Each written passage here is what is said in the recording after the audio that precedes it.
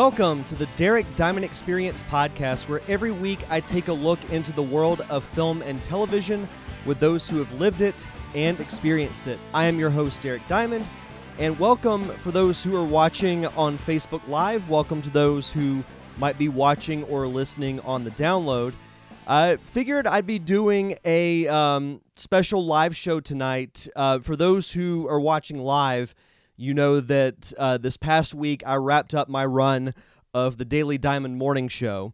But I wanted to do a top 10 list for this week's show, and I wanted to do something a little bit different than what we've done with previous top 10s. I know on the Daily Diamond we recently did top 5 Disney villains, and it kind of got me to thinking, you know, when it comes to really all mediums, I'm not talking about just film and television, but villains have always been the most intriguing aspects of storylines to me, more often than not. You know, and Wade Vatican, who's watching in the chat, yes, sad morning it was. Yeah, it is sad, but, you know, I will still be doing a list on occasion here on the show, so it's not going to completely go away. It's just not going to be as frequent as a Monday through Friday. But, I figured, you know, we would do a top 10 villain list because it got me to thinking, not just with Disney specifically, but there have been so many great villains throughout the history of film and television, and I wanted to talk about that. So for those who haven't, who never got to see an episode of the Daily Diamond, or you haven't watched a top 10 list for this show yet, essentially what I'm going to do is I'm going to read off my top 10, explain why my choices are the way they are, and then I posted a thread on Facebook earlier today talking about, you know, if you want to leave your list here, I'll read them on the show. And if you haven't done that yet, you can feel free to leave it in the chat here on Facebook, and I will read those as well. But hopefully, I know for those who might live in, you know, my neck of the woods in Pensacola, Florida, if you're watching live, hopefully you guys are staying safe. I know we have Tropical Storm Cristobal going through our area right now, and I actually just got back from a friend's birthday get-together, and it was not too bad as far as the weather goes, but it has been a steady rain here for a bit, so hopefully you guys are staying safe, because it's one of those things, like, I don't really like driving in the rain anyway, but especially when it's something like this, I really prefer not to be out in it. I prefer to just stay indoors. But, you know, growing up in Florida and growing up around, you know, hurricanes hitting here, you know, because back when I was a kid, back in, you know, in the 90s, we had Hurricane Aaron, Hurricane Opal, you know, we had Ivan in the early 2000s. We've had several others that I haven't mentioned, but it kind of, I don't want to say it scared me, but it made me very cautious about traveling and being out in that type of weather. So I will be staying put for the evening. But as I said, I'm going to go through my top 10 list here. And for those who didn't listen to last week's episode, I'll save this for the end of the show so I can get through my list, through everyone's list, and then I'll talk about some of the things that will be changing with the podcast for those who didn't listen to last week's show. So what I wanted to do was discuss top 10 villains in film and television. Now, I didn't necessarily restrict myself to one villain per franchise. Normally I do, but this one I'm leaving a little more open, because I do have 2 different Star Wars villains on my list. And it was interesting because reading through the lists that were left on the Facebook thread, it got me to thinking there were some villains that I didn't even think about that I had to include in my top 10, which you'll hear as we progress. But I wanted to list off my honorable mentions real quick. Agent Smith from the Matrix trilogy would be on there. I thought Hugo Weaving did a phenomenal job taking essentially a very dry character and making him pretty menacing. And to me, he was the most interesting character of the original Matrix film. Now, I'm not a huge fan of the sequels, though I am very curious to see what they do with this fourth one coming up. But the original Matrix was a landmark in filmmaking, mostly due to visual effects. It introduced bullet time, slow motion fighting and things like that. Or it really put slow motion fighting on the map, I should say. And people I know that are a bit younger than me that didn't watch that movie when it came out, they'll watch it and say, it wasn't really that great. But you got to look at it for what it actually is, the time it was released, and what it meant to filmmaking, because it revolutionized a style.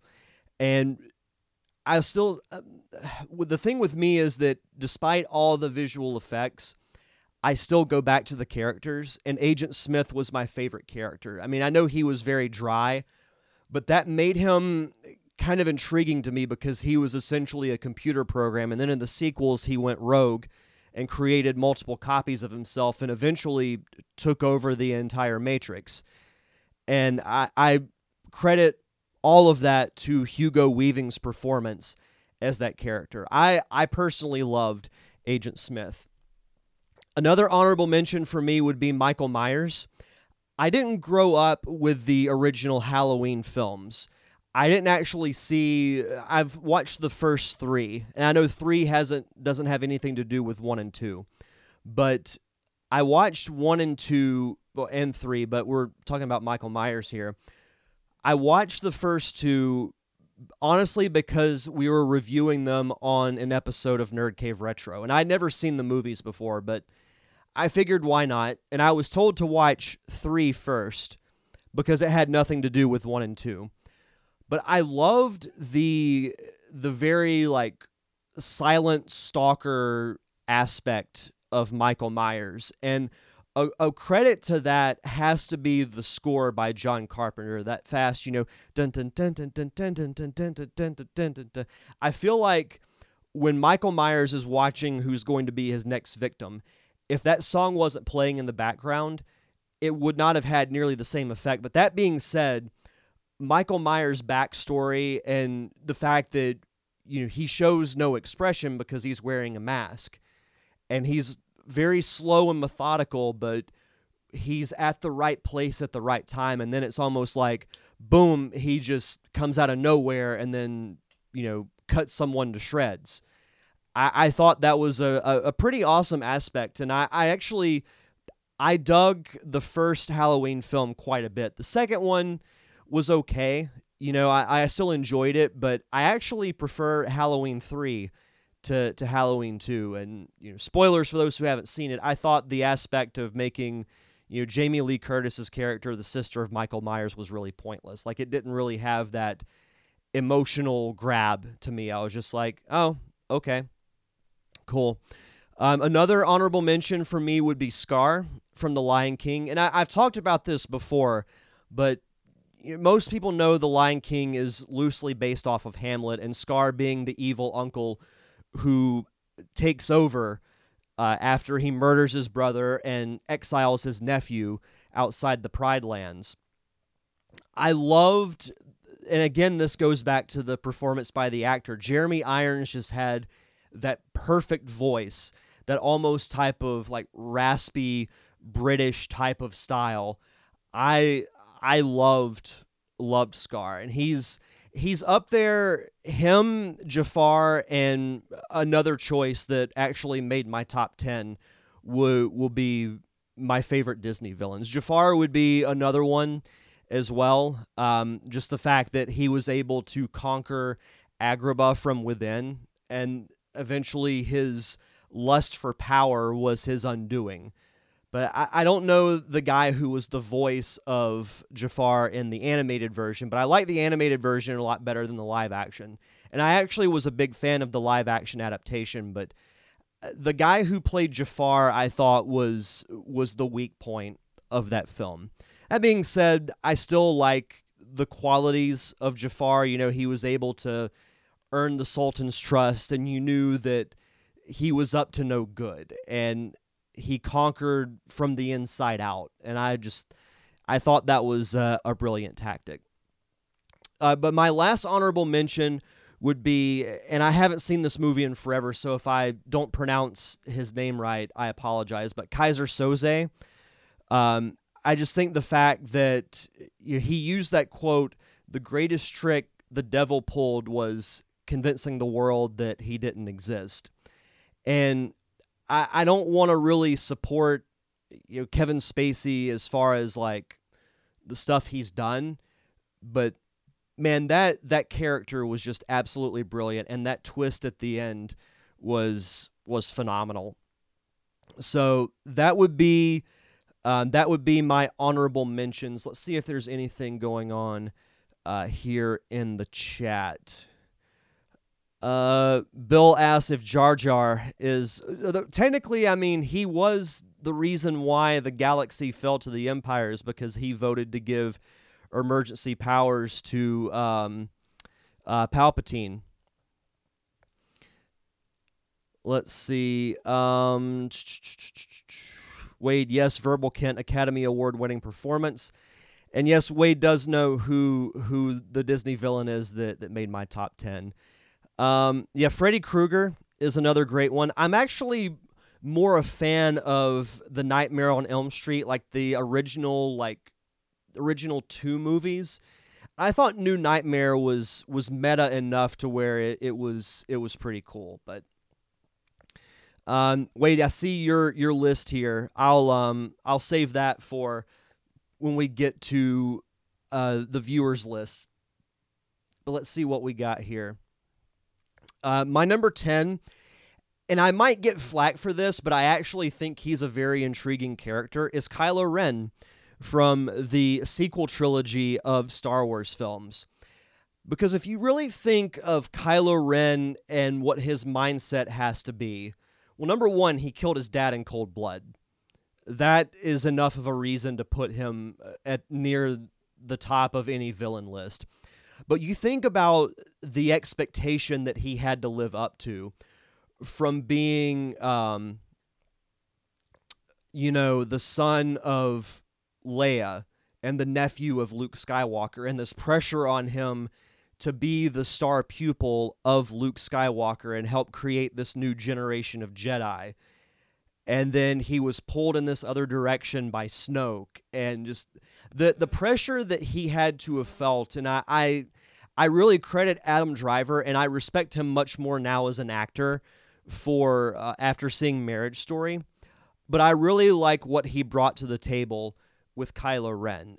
And I don't necessarily have an issue with how the film ended, but I think another interesting idea would have been to have Kylo/Ben survive the end of Rise of Skywalker, and his way of redemption is carrying on the Skywalker name. Because if you think about it, even though Rey took the Skywalker name, the bloodline is done because Luke is gone, Leia is gone, and now Ben is gone. I think it would have been an interesting situation had Rey sacrificed herself to save Ben, and then Ben decides he's going to revitalize the Jedi Order as a path of redemption because he's done all this wrong throughout the last several years. And I don't know the amount of time that takes place between when he first becomes Kylo Ren to The Force Awakens, but he's obviously done some pretty terrible things, including, as I said, killing his father. My number 9 is Loki from the Thor series and also the Avengers. He was the villain of the originals Avengers film. To me, he was the first great villain of the Marvel Cinematic Universe. And there have been some good ones. Like, I actually liked Jeff Bridges as Ironmonger in the original Iron Man, but Loki is the villain that most everyone will say that they love because you love to hate him. Like, yeah, he's a villain, but he's so dang charming in a way that you can't necessarily hate him. And again, and this is going to be a constant throughout this list, but the performance that Tom Hiddleston gave to the Loki character, and there's a reason why he kept coming back.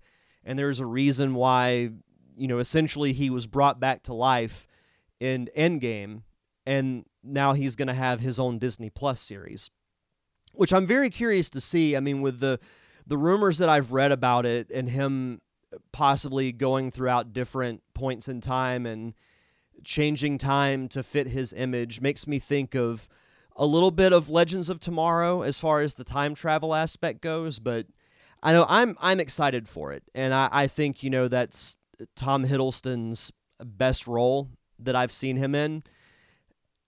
To me, he was a highlight of all the films that he's been in the Marvel Cinematic Universe. And it's one of those things, as I said, they keep bringing him back because when Loki shows up, you pay attention to it.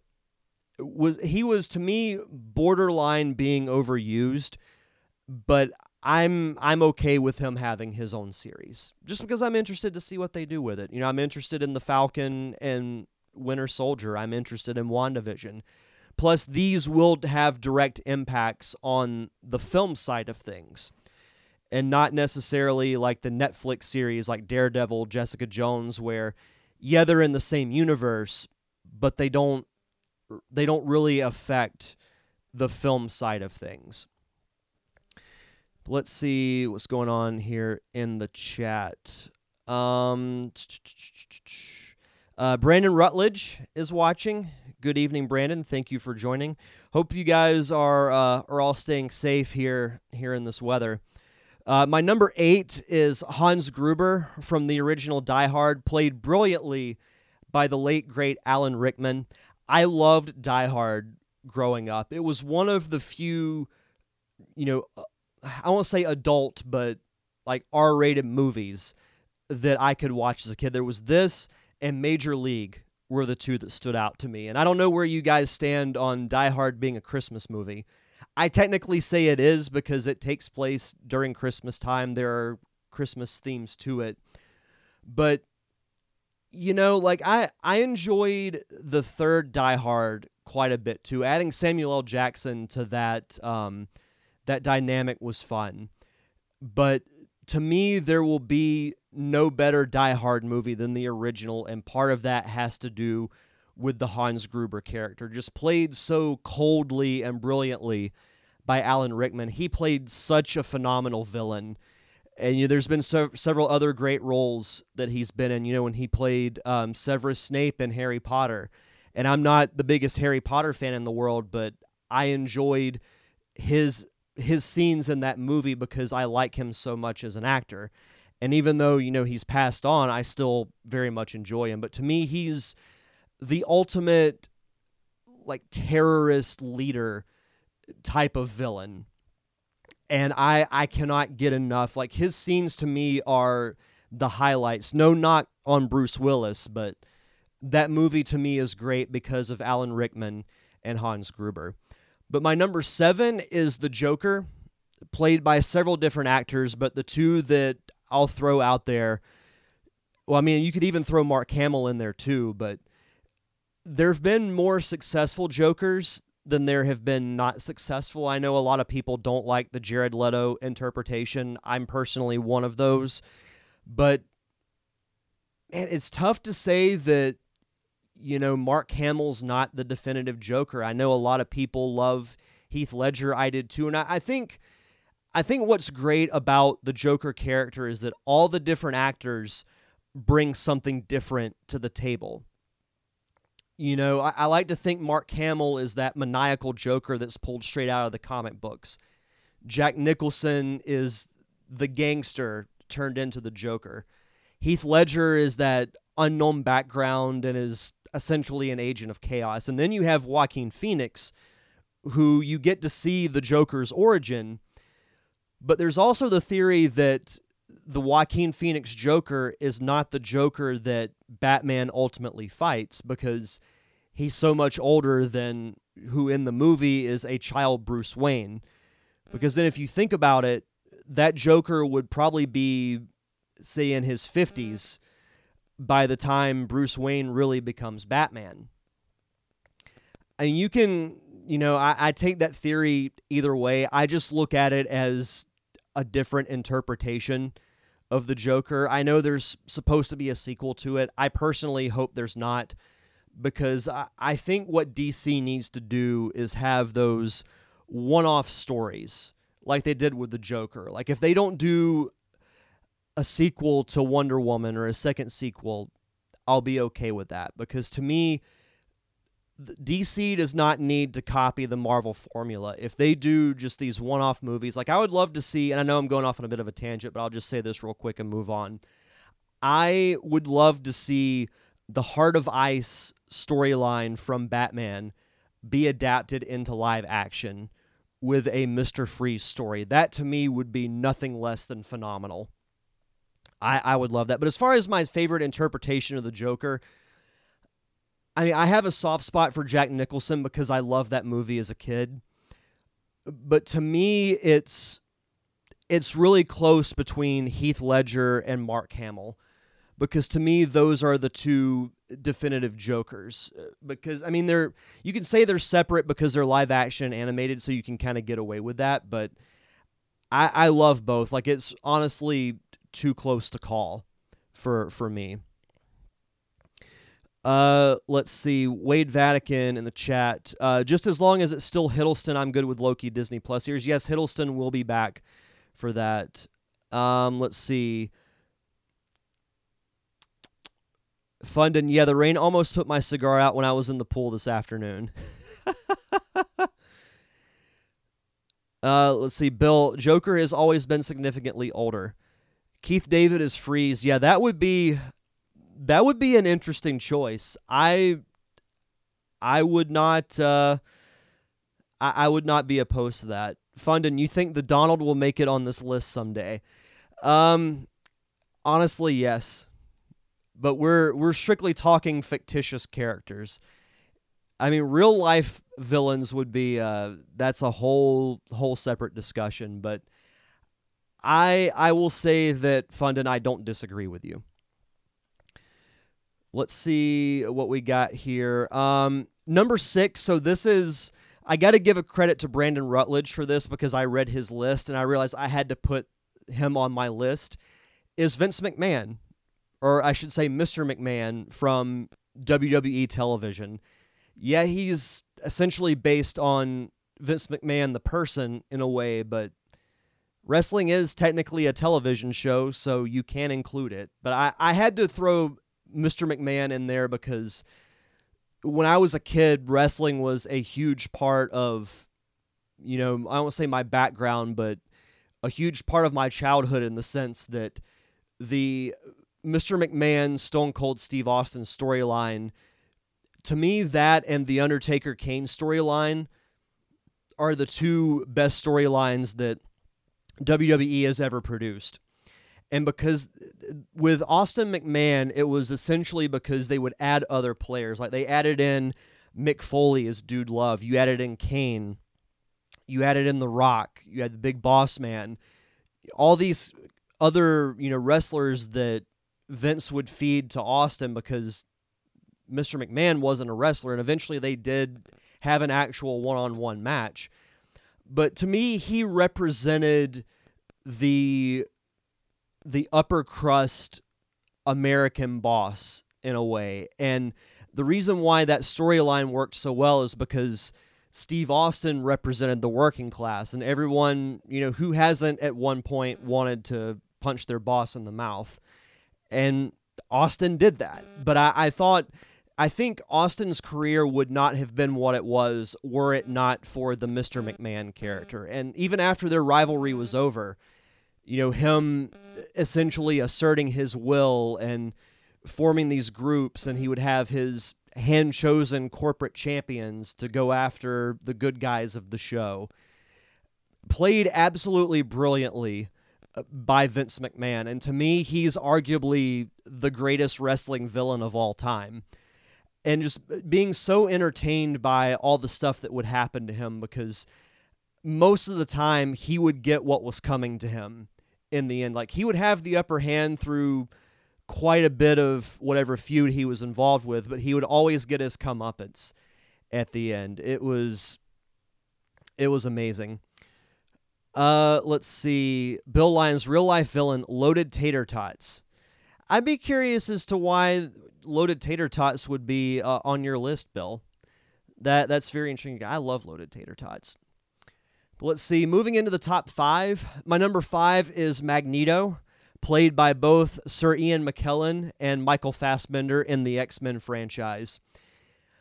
So part of the reason why Magneto is so high on my list is because of the interaction with him and Charles Xavier, where they both want the same thing.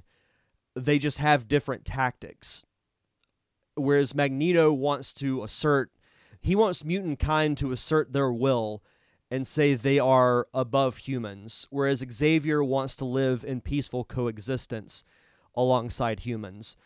And the thing I loved about, the Magneto character, and it might be a little shocking for me to say this, but I would put Fassbender's performance probably equal to McKellen's. With McKellen, I think a lot of his success was due to his chemistry with Patrick Stewart as Charles Xavier. But Michael Fassbender, I felt, stood out quite a bit on his own. Whereas, like I said, with Ian McKellen, you look forward to those scenes with him and Charles Xavier because those two actors have such unbelievable chemistry that you just want to see it. And I'm not saying McAvoy and Fassbender didn't have good chemistry.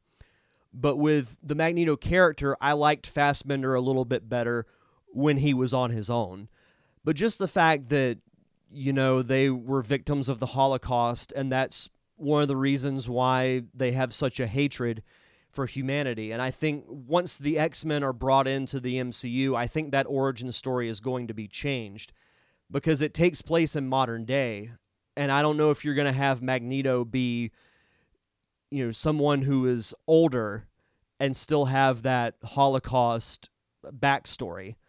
But I mean, they've changed others' origin stories, so I think they are going to mess around with the X-Men a bit, but I think that's okay.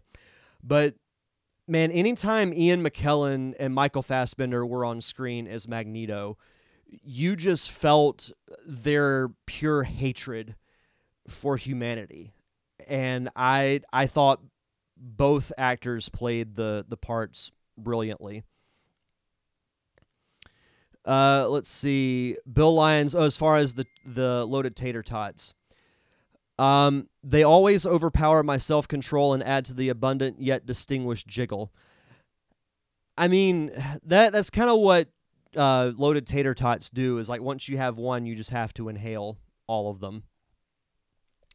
But let's see what's next here. Oh, so number 4 is the T-1000 from Terminator 2 Judgment Day, played by Robert Patrick.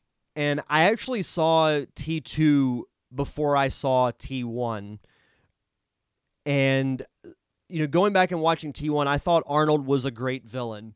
So I saw where the concern was of making him the hero and then bringing in this new Terminator who isn't as physically imposing as Arnold is. But what we got was an absolutely great performance. Like, the T-1000 does not say very much, but he speaks through his lack of facial expression and his just really intense look he has in his eyes.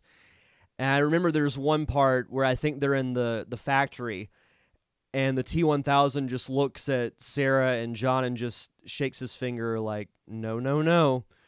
Just little, and yeah, it's a little corny, but I kind of liked it. But the concept of that villain for the time that movie was made was fantastic, and those effects still hold up to this day, and that movie was released in 1991.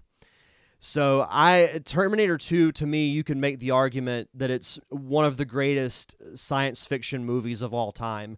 And part of that has to do with Robert Patrick's T-1000.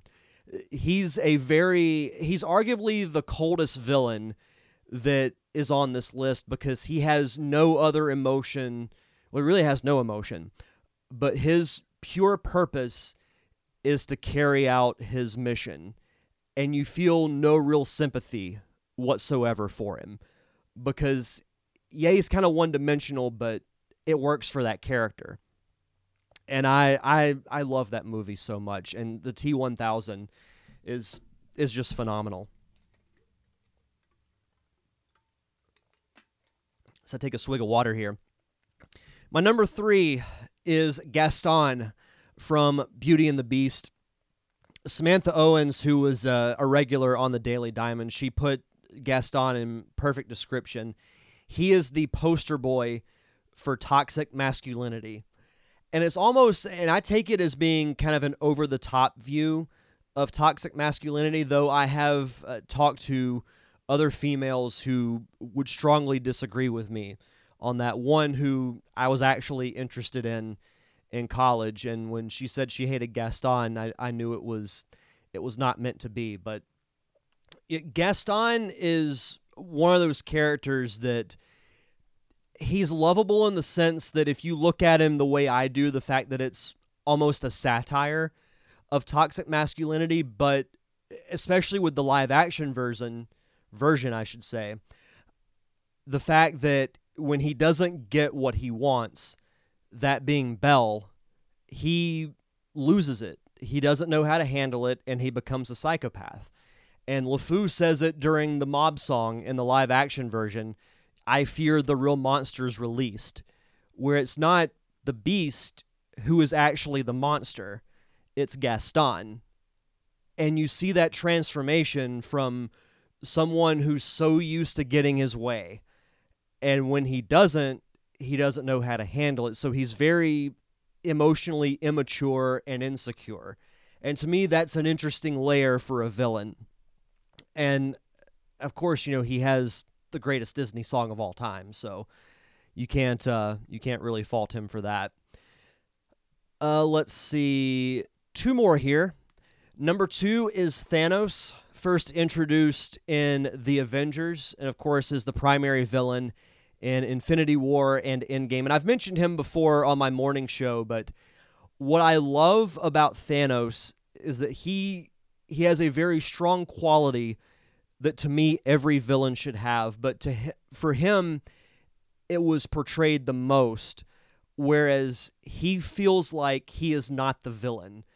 By wanting to essentially eliminate half of the life in the universe because he wants to conserve resources, because he feels like all planets and really the entire universe is overpopulated and using all the natural resources. So his plan is to get the Infinity Gauntlet and all the Infinity Stones, and he wants to eliminate half of life in the universe. And it's all at random.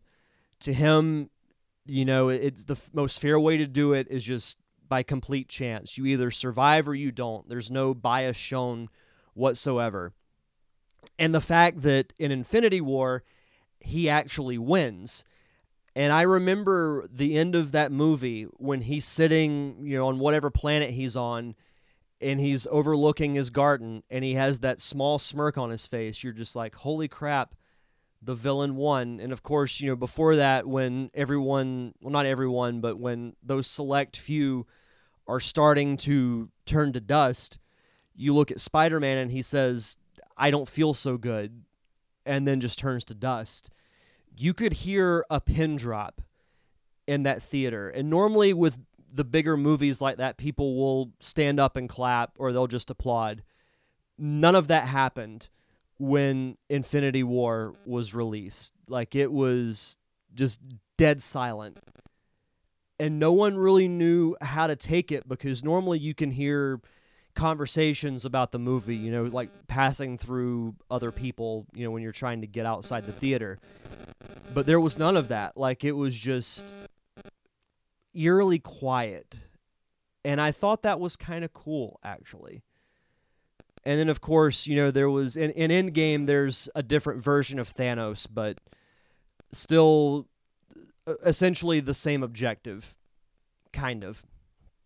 But my number 1 is is Darth Vader. I was trying to think of a clever way to say it, but no, it's Darth Vader is my original because, yeah, he's a villain, but the prequels add, and people can knock the prequels. I'm not really here to say I like them or dislike them, but I think the prequels added that different layer to Vader. And some might say it kind of castrated him a bit, which to me, Rogue One really undid all of that. But I personally liked seeing the backstory from Anakin Skywalker and seeing him essentially being portrayed as a victim of his own emotions because he couldn't handle not being in control. And you could even see that in, the early iterations of the prequels where he wants things to be done a certain way and he thinks people should be forced to do what he wants. And his lust for that is ultimately why he falls to the dark side. That and, the false pretense that he can protect Padme from dying due to this Force vision that he had. But still, like, there were so many cool moments. Like, I remember watching the original trilogy for the first time, and you just see this guy in full armor, heavy breathing. You don't know what he looks like, and you assume that he's just this pure agent of evil. And layers have been added to him due to that, with the prequels, with Rogue One, and even with the Darth Vader comic that's been going on. Like, that's been some really good storytelling, in my opinion. And, he's from my favorite film franchise of all time, but Vader is, Bill, he had to start as an emo kid, right? Yeah, absolutely. But no, Vader would be my number one for that reason. It's just the fact that, I was legitimately afraid of him as a kid just because of the heavy breathing and the deep voice and everything. So that's my top 10 villains list. Hopefully you guys enjoyed that. And I know we've got a few here on Facebook that we'll get into. And yeah, for those who are watching, even if you want to throw a few in the chat, I will read them here on the show. Let's see. Wade Vatican has his here in the chat. He says Gollum, Saruman, and Sauron from Lord of the Rings. Of course, Darth Vader from Star Wars. Norman Bates from Psycho, classic. Hannibal Lecter from Silence of the Lambs. That's a really good one, too. Team Iceland from D2 The Mighty Ducks. Specifically, Wolf Stenson. That guy was a jerk. And Man from Bambi, a.k.a. the hunter who killed Bambi's mother. Actually listed as a pretty high on the list. I think it was the AFI did a list like a long time ago of top villains in film, and Man from Bambi was near the top. So it's just interesting, the fact that a nameless face, really you could say that humanity was the villain in that movie. Let's see what we got here on our list here. All right, so Brandon Rutledge, I have restricted myself to just one Disney villain, which was very hard to do. Honorable mentions, Dr. Evil from the Austin Powers trilogy, Mandark from Dexter's Laboratory, the Joker only because there are too many good variations to choose from. Number 10, Mr. Potter from It's a Wonderful Life. 9, Dario Cueto from Lucha Underground. 8, Yui Boll for making those awful video game adaptation films and beating up people who hated them. 7, Skylar from Heroes. 6, Loki from The Avengers. 5, The Canker Sisters from Ed, Edd and Eddy. I've actually never watched that cartoon. 4, T-1000 from T2 Judgment Day. 3 is a tie with Darth Vader and Emperor Palpatine from the Star Wars franchise. He also says, do it. 2, Gaston from the animated Beauty and the Beast. And number 1, Vincent Kennedy McMahon from the WWE in More Than One Way. So are you referring to the Mr. McMahon character, or are you referring to the real-life Vince McMahon character as well? I'm just very curious about that. Samantha Owens, honorable mention, Kilgrave from Jessica Jones. He would be in my honorable mentions as well. The Sanderson sisters from Hocus Pocus. Lex Luthor from Smallville. I'll still make the argument that Michael Rosenbaum played the best Lex Luthor out of anybody. I will debate anyone on that. Raymond Reddington from The Blacklist, Kevin Wendell Crumb from Split, and the Lannisters from Game of Thrones. 10, Professor Moriarty from Sherlock on Netflix, phenomenal show. 9, Klaus Michelson from The Originals. 8, Magneto, both actors. 7, The Winter Soldier. 6, Heath Ledger's Joker. And since Tim Spivey happened to notice a slight inaccuracy in one of my previous top 5 lists, this time I'm going to say that numbers 1 through 5 are all Loki. That's phenomenal. Tim Spivey, speaking of Tim Spivey, honorable mentions, Hans Landa from Inglourious Bastards, which is a movie I still need to see. Hans Gruber from Die Hard. Joffrey from Game of Thrones. Yeah, I wanted to punch him in the face so bad.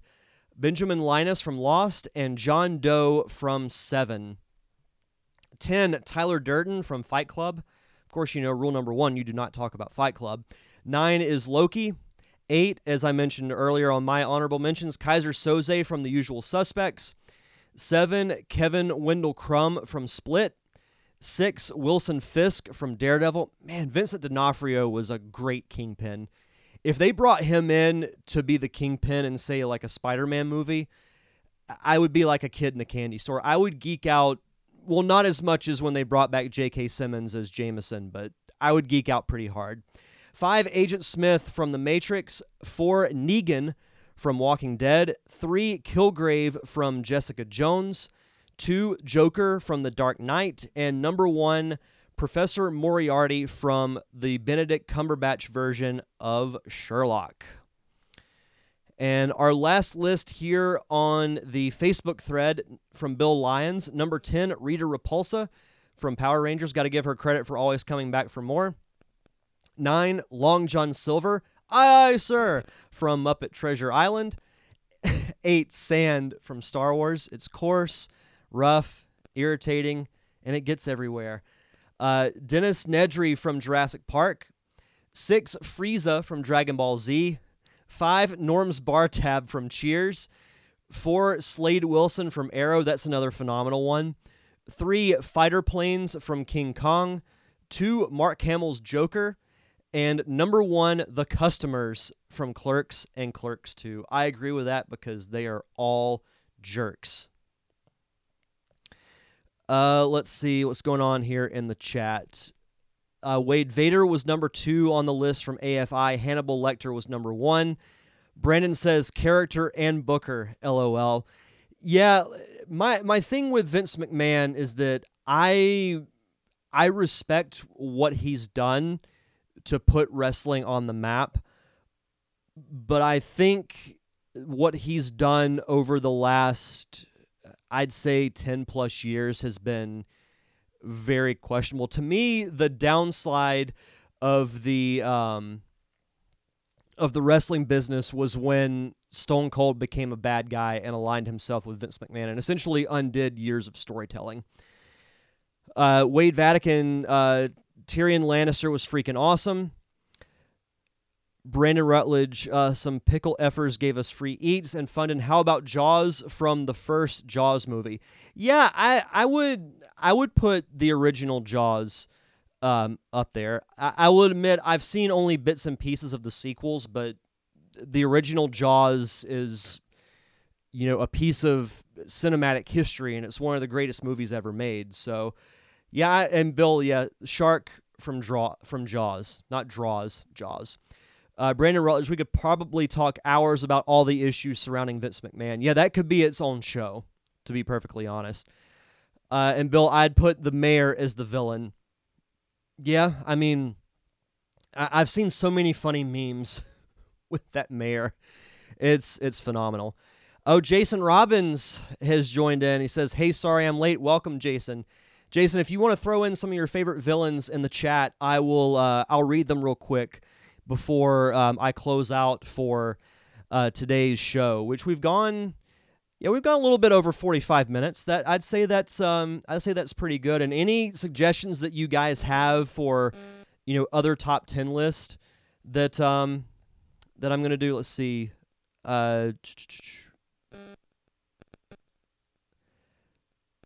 Best villain ever, Gus Fring. Ooh, I didn't even think about Breaking Bad. Man, Gus Fring was a freaking badass, man. That scene when he just completely cut that dude up in front of Walter and Jesse, and then just, cleans himself up, walks back to the top of the staircase, and just like slowly turns and looks at Jesse and Walter and is like, well, back to work. Man, that show was so freaking great. That if no one's watched Breaking Bad, like, you are doing yourself a serious disservice by not watching that show. It's one of the greatest shows to me of all time, and you could make the argument that it's the best show in the last, 15 to 20 years. Like, really, of the entire 2000s to now, you could put Breaking Bad. Top 10 ways to save the world. Well, I mean, I know what one of the top ones would be, and Fundin, I think you and I would probably agree on that. But let's see. Bill, I will leave you with Scott Farkas.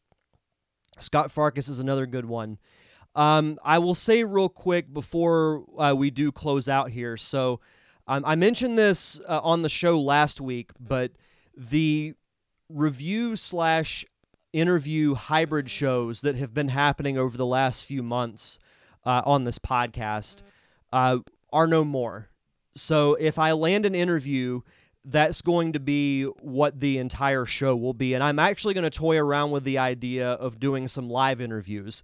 I want to try at least one just to see how it goes. And then if I don't like it, then they'll just be pre-recorded. But part of it is when I do a hybrid show, I'm thinking with the review portion, especially if I have a guest on, then I'm like, okay, well, I don't want this to go too long because I'm going to have an interview that I have to tack on to the end of the show.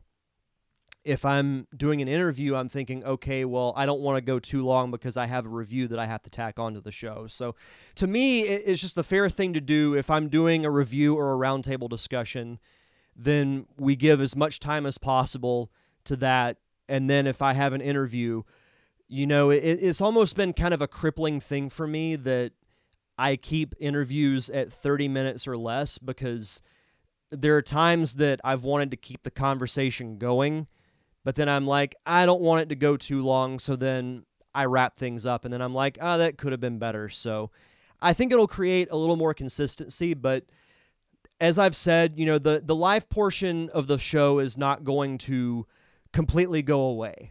It's still going to be around, just not as much. Like, I might toy around with the idea of doing a top 10 list once a month, or, do like a top 10 list, one show a month, then do a review for another episode, and then do 2 interviews, and that fills out the month. It really depends on how things go.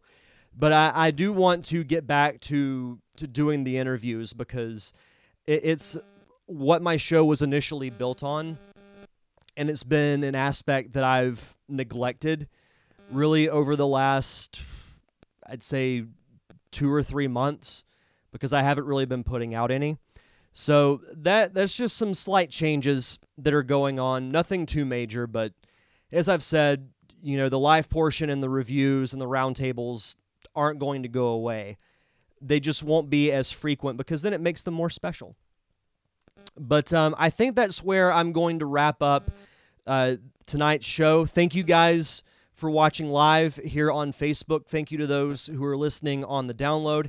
If you want to check out past episodes of the show, you can find me on all podcasting platforms as well as YouTube. Just search for The Derek Diamond Experience.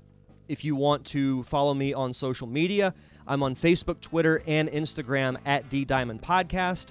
And also, thank you to my close friends, the Unicorn Wranglers, for providing the theme music for the podcast. You can check out all their music on Apple Music, Google Play, and Spotify. That's going to do it for this week's episode of The Derek Diamond Experience. Enjoy the rest of your week. Have a safe and fun weekend. Thank you for tuning in. I'm your host, Derek Diamond, and we'll see you guys back here next Thursday.